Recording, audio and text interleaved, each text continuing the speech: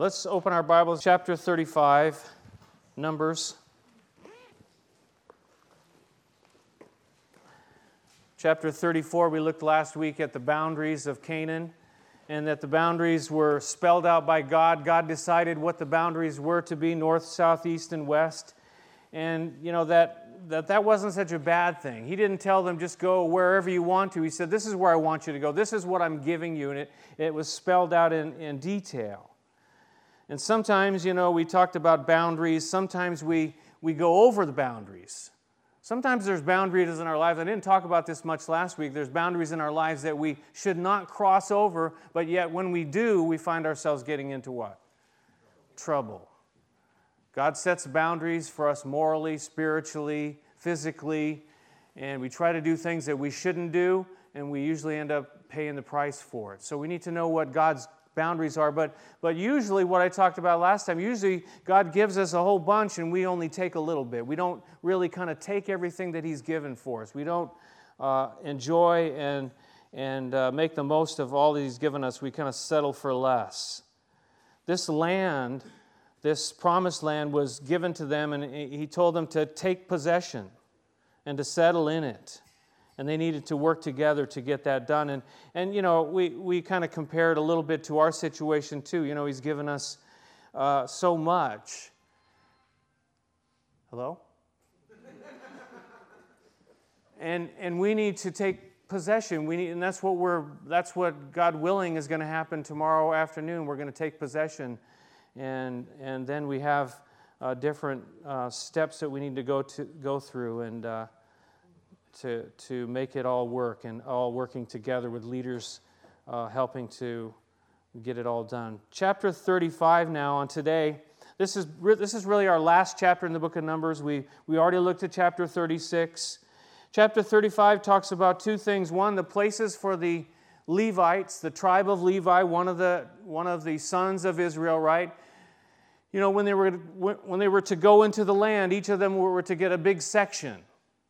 And they were to, you know, set it out proportionally by the size of the tribe, and also by lots. In other words, to make it fair, they would draw lots, and it wasn't favorites. To any one tribe wasn't shown favoritism to. But the tribe of Levi, on the other hand, was different. They were not to get any section of their own, so to speak, or not a big section of their own. And that's what we're going to look at, the places for the tribe of Levi to live. And then secondly, the cities of refuge. We're going to talk about that. Let's look at chapter 35, verse 1. It says, on the plains of Moab by the Jordan, across from Jericho, the Lord said to Moses, command the Israelites to give the Levites towns to live in, from the inheritance the Israelites will possess, and give them pasture lands around the towns. And then they will have towns to live in, and pasture lands for their cattle, flocks, and all their other livestock. The Levites had a different kind of calling, didn't they? The Levites had a calling to serve. They had a calling to minister. They had a calling to teach God's word. They were to give their lives wholly to it. And so he's saying here that, you know, they were to be given towns and areas right around all these different towns. And we'll see it's like 48 different towns, 48 different places.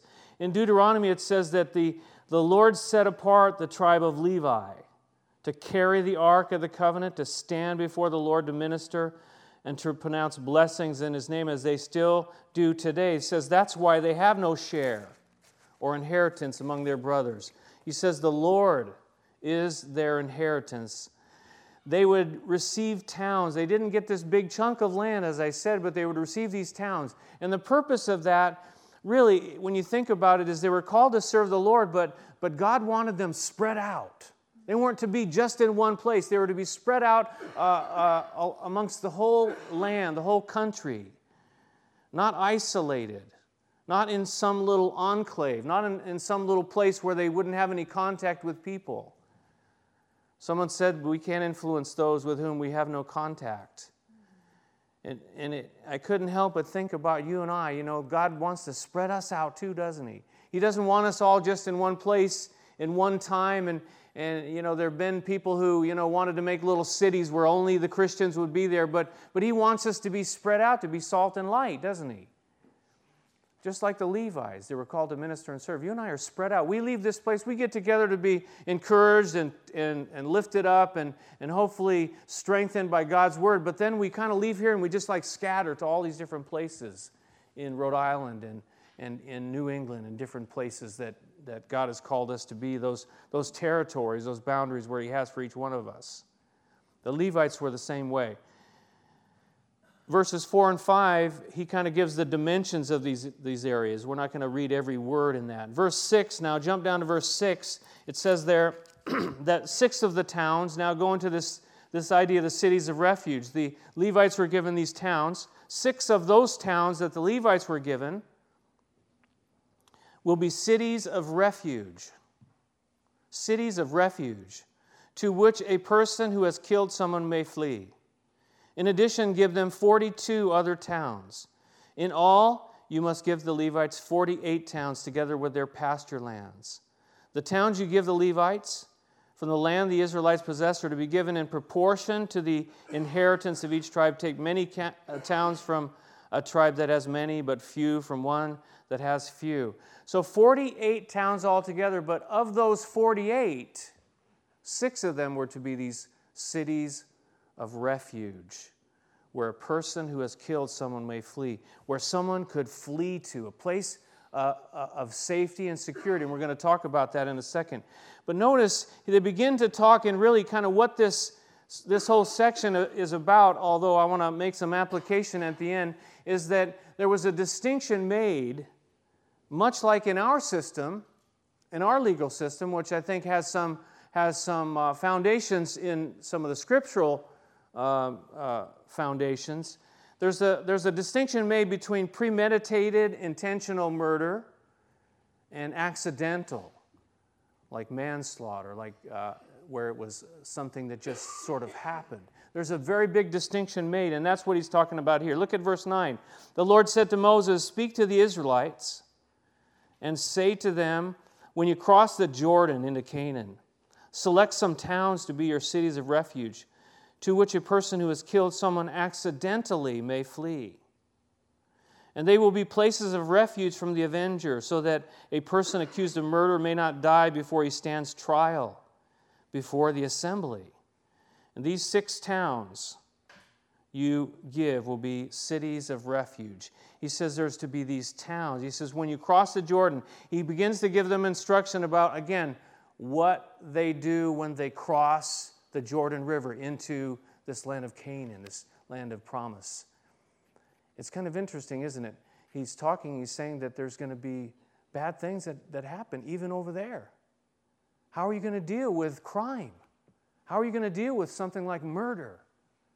And has it changed much, this world? It started, way back, Cain and Abel, right? And it hasn't changed much, but he begins to talk about it. But what I want to look at for just a moment is this idea of crossing the Jordan. You remember when the Transjordan tribes, those tribes that wanted to live on this side of the Jordan, they made this statement. They said, "Do not make us cross the Jordan." He's giving them instructions, again, what to do when they get there, but to get there, they had to cross the Jordan. They said, "Do not make us cross the Jordan." Then they agreed to cross the Jordan to help the others, but very shortly they would be to this place where it's either go forward or don't go at all. I want you to turn with me to the book of Joshua. I had a few books, and we kind of look at that picture there, Joshua chapter 1.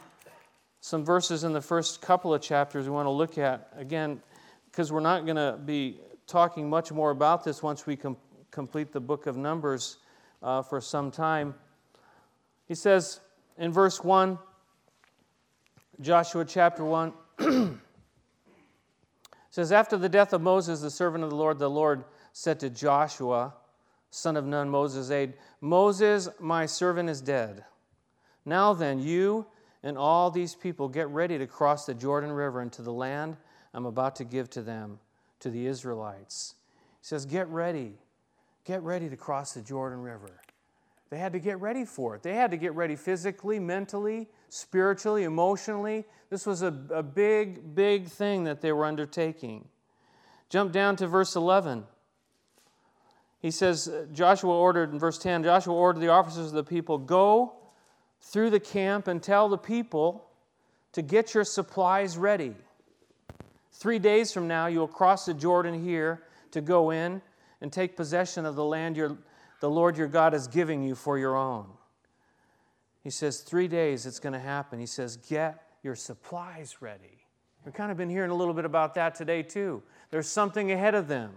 You need to get ready. You need to get ready to go forward because God is giving this to you. It's not something that you're taking. It's something that God is giving. Then jump down to chapter 3 and verse 1. Chapter 3 says, early in the morning, Joshua and all the Israelites, they set out from Shittim, and they went to the Jordan, where they camped before crossing over. And after 3 days, the officers went throughout the camp, giving orders to the people. There were leaders that had a part to play in all this. They say, when you see the ark of the covenant of the Lord your God, and the priests or Levites carrying it, you are to move out from your positions and follow it. Then you will know which way to go, since you have never been this way before. You have never been this way before. But keep a distance of about 1,000 yards between you and the ark. Do not go near it. And Joshua told the people, consecrate yourselves. Consecrate yourselves, for tomorrow the Lord will do amazing things among you. He says, consecrate yourself. But notice that before that he says, when you see the ark moving, and what did the ark signify? The presence of the Lord. When you see God moving, the presence of God, of course, he wasn't limited to a little box, a little Ark of the Covenant, but it was symbolic, it was significant of his presence. He says, when you begin to see that move, you need to follow it. You need to follow God when God is moving. He says, because you have never been this way before. You will know which way to go when you begin to follow. He says in verse 4, then you will know which way to go, since you have never been this way before. We are moving out into ways that we have never been before. Let's face it, we have never had a place of our own to take care of. There's going to be some big responsibility to take care of. We've never been this way before. We don't know what it is that we're going to face. We're going to have to learn as we go. And can we do that? Or are we going to be like real inflexible? Well, we've always done it the other way. We've always been portable. We've always just kept our stuff in a truck. You could have God give you this building and we still carrying the stuff in and out of the truck every Sunday just because we've always done it that way. Well, you know what? You can do that, but I'm not going to do that anymore. I've been doing that for a long time.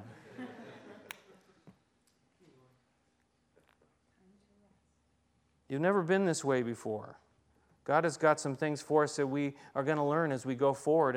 And we can be afraid and not want to go forward because we've never been that way before. How many times is it like, well, we've never been there before, so we're kind of afraid to go there in different things in life. But if we don't branch out sometimes, we miss so much in life because of fear. He says, follow God and you'll be okay. And then he says to consecrate themselves. God is doing this thing in our lives, and we need to be consecrating ourselves to him. What does he want to do with this? What does he want to do with us in it? And how does he want this all to go forward? The opportunities, I think Bob was mentioning it in his opening statement there, the opportunities that are going to be part of this. But we need to be consecrated. We need to offer ourselves up to him, set apart to him. That's what that means. Jump down to verse 8.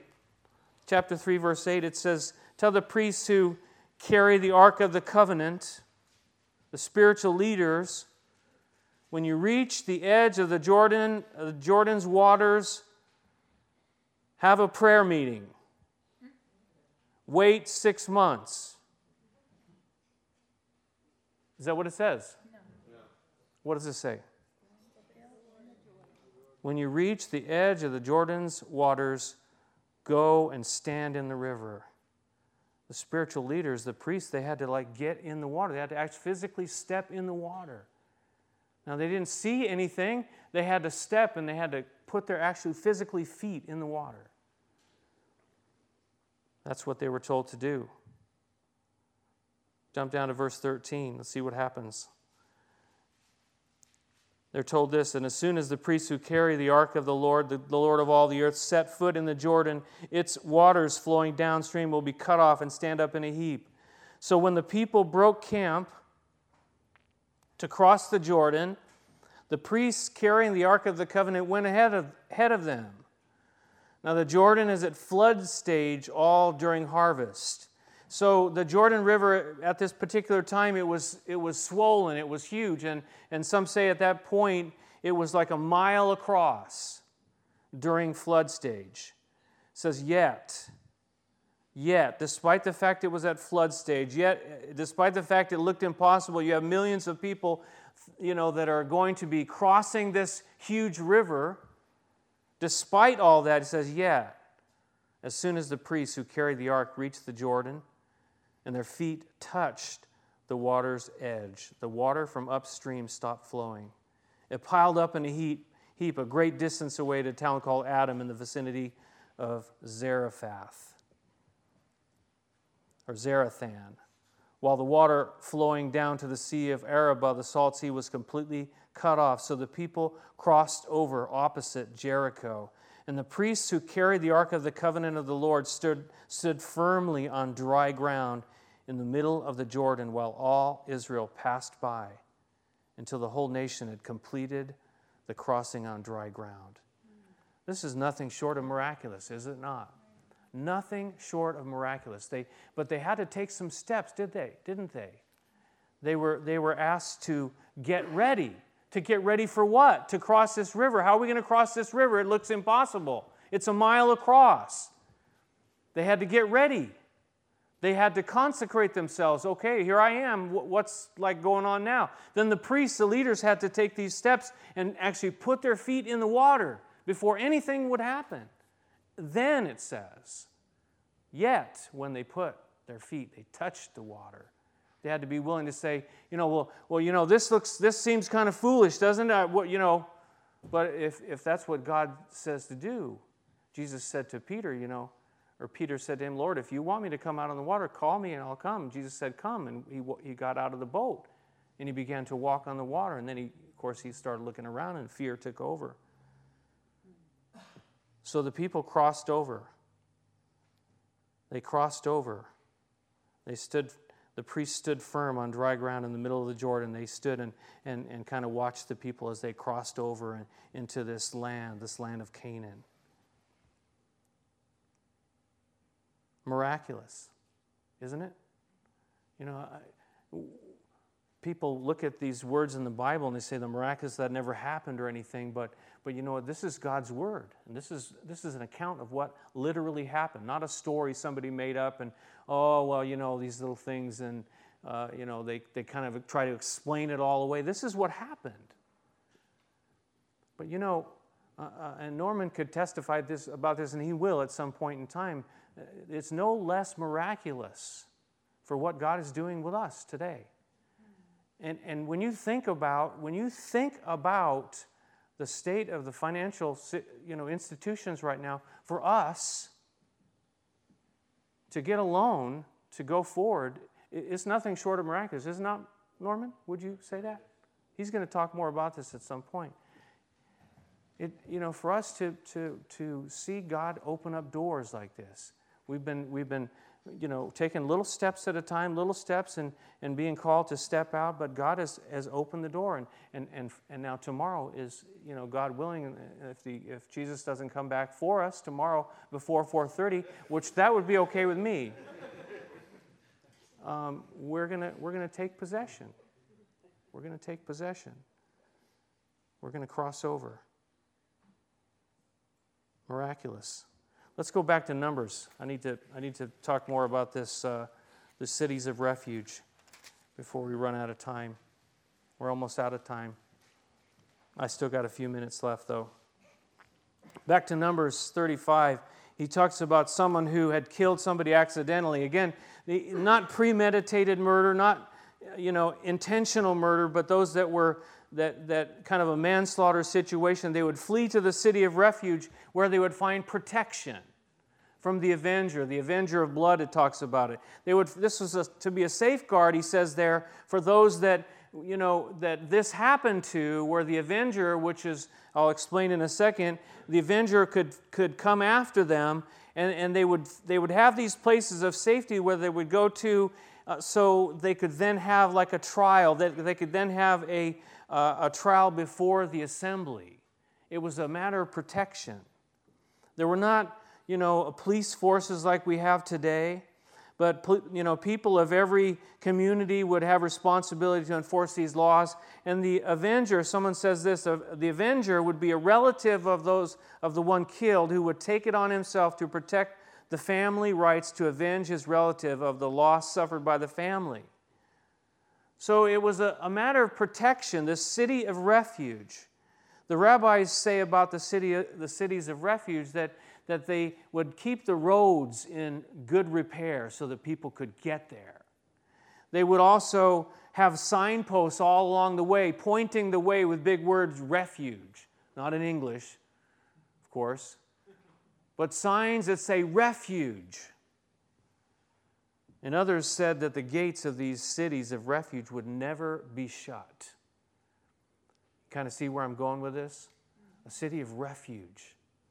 A city of protection, a city of safety where your life might be spared if you found yourself in this situation. Now again, we're talking about some of the legal ramifications of life and the laws that were being set.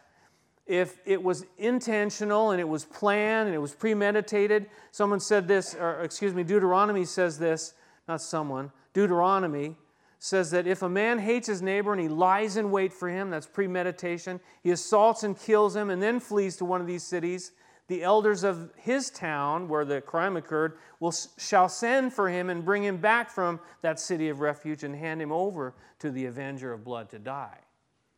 See? So it was only for those, again, that it was not premeditated. Again, they distinguish between someone who prepared. He had hatred. He prepared. He said he lies in wait for him, and then he assaults and kills him, and he does it all on purpose.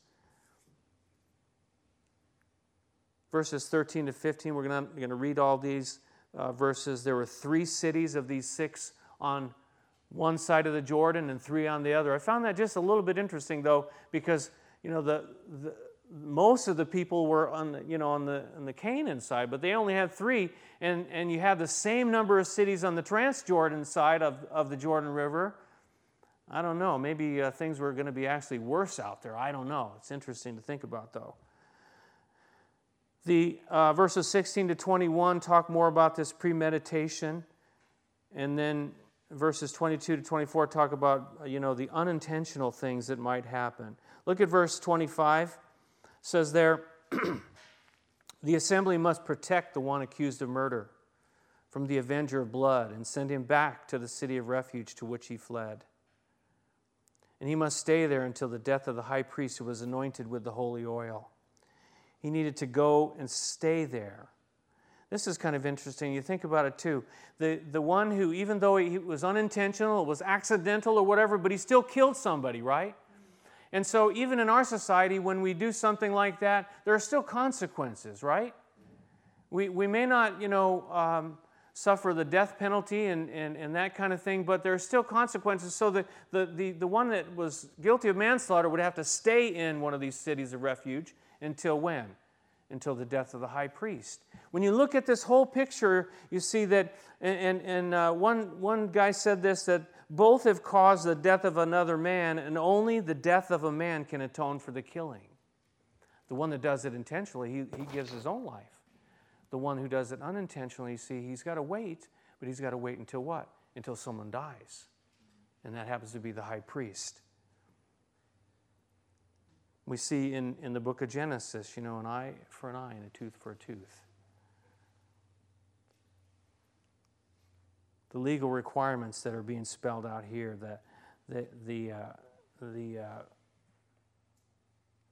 for the premeditated case and for the accidental. Someone said this as well: protection of the innocent and condemnation of the guilty. He says it was a just law. It is unfortunate that our laws today are often misapplied so that it is easy for the guilty to go free. He says no wonder that our nation is defiled with blood and there's little respect for law and order. You know, we're getting into a whole other subject here about the laws of our country as well and what's right and just and fair. But it kind of makes you think, doesn't it? Sometimes somebody would take someone else's life and be back on the streets in 5, 6, 7 years.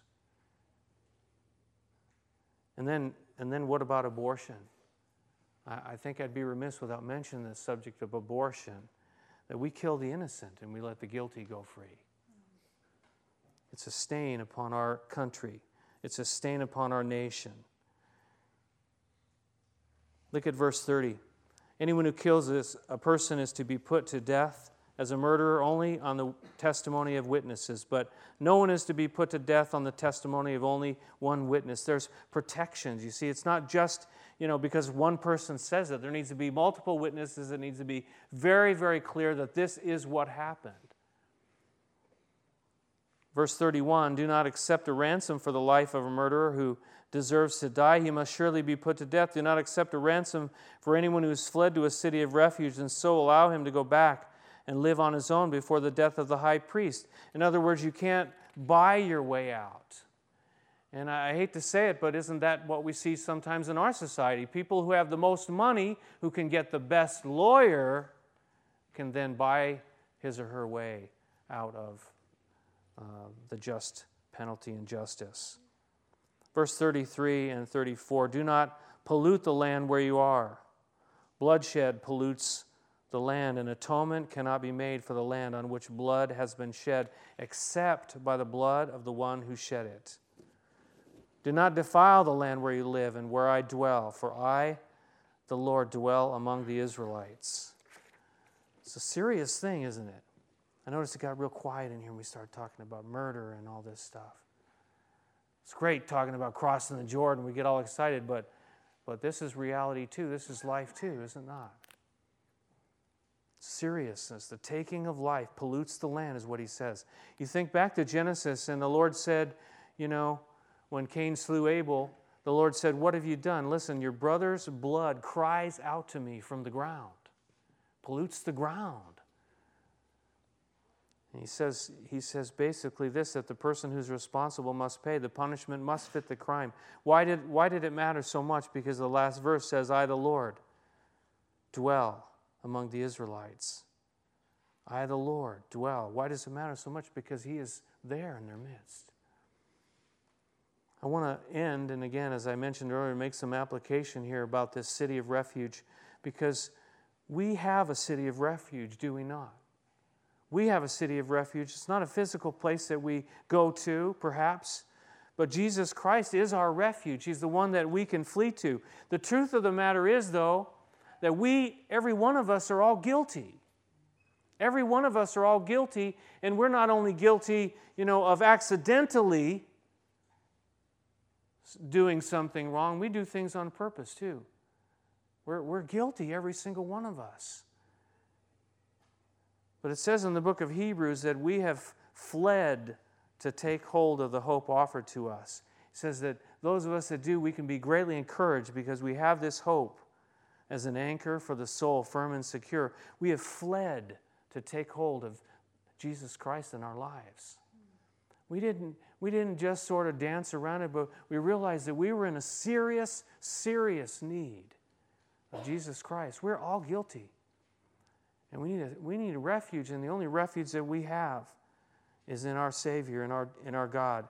I just looked up, and I'll just read a few of them to you about this idea of refuge. And again, refuge being this place of protection, this place of safety, this place of life where you're safe, that your life would be safe. Deuteronomy says the eternal God is your refuge, and underneath are the everlasting arms. in the Psalms. There's so many of them. Listen to this, Psalm 5. Let all who take refuge in you be glad. Psalm 9, the Lord is a refuge for the oppressed. Psalm 18, my God is my rock in whom I take refuge. Psalm 34, blessed is the man who takes refuge in him. Psalm 46, God is our refuge and strength and ever-present help in trouble. Therefore we will not fear.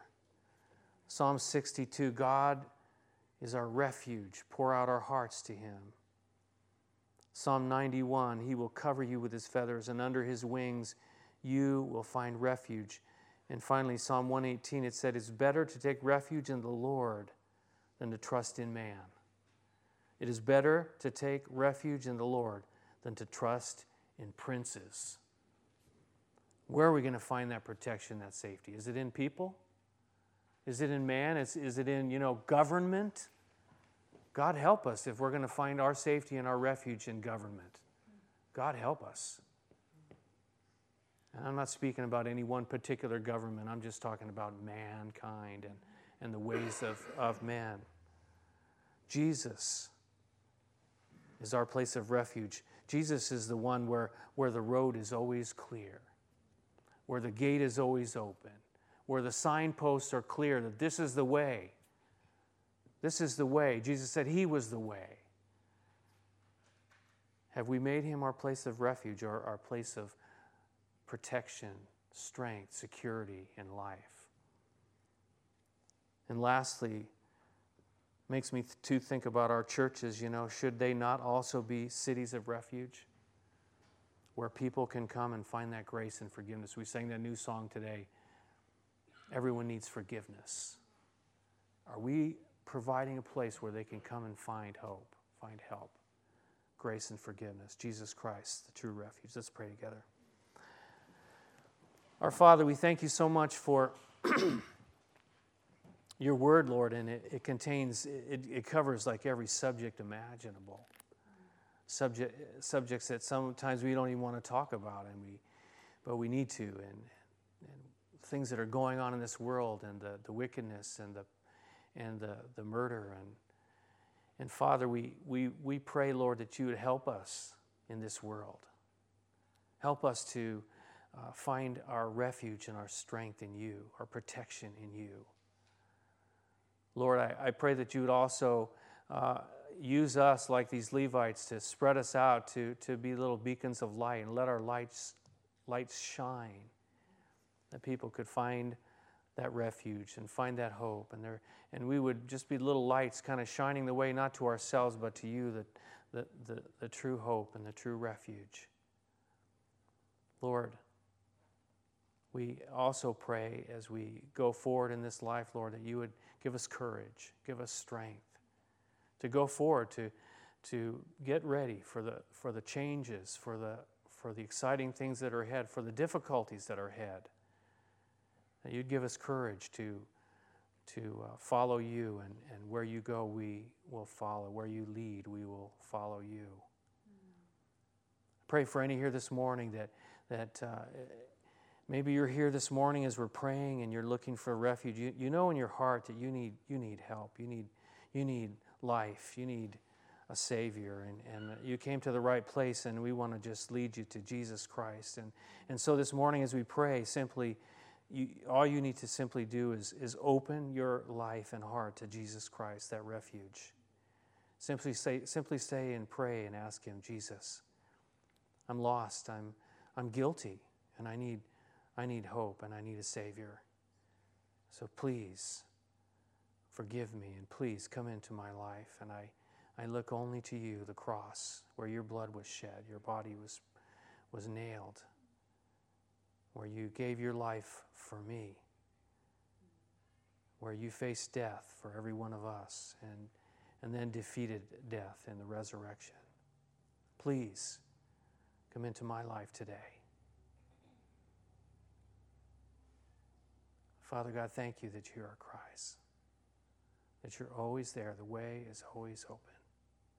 In Jesus' name, amen. Let's stand and sing together, shall we?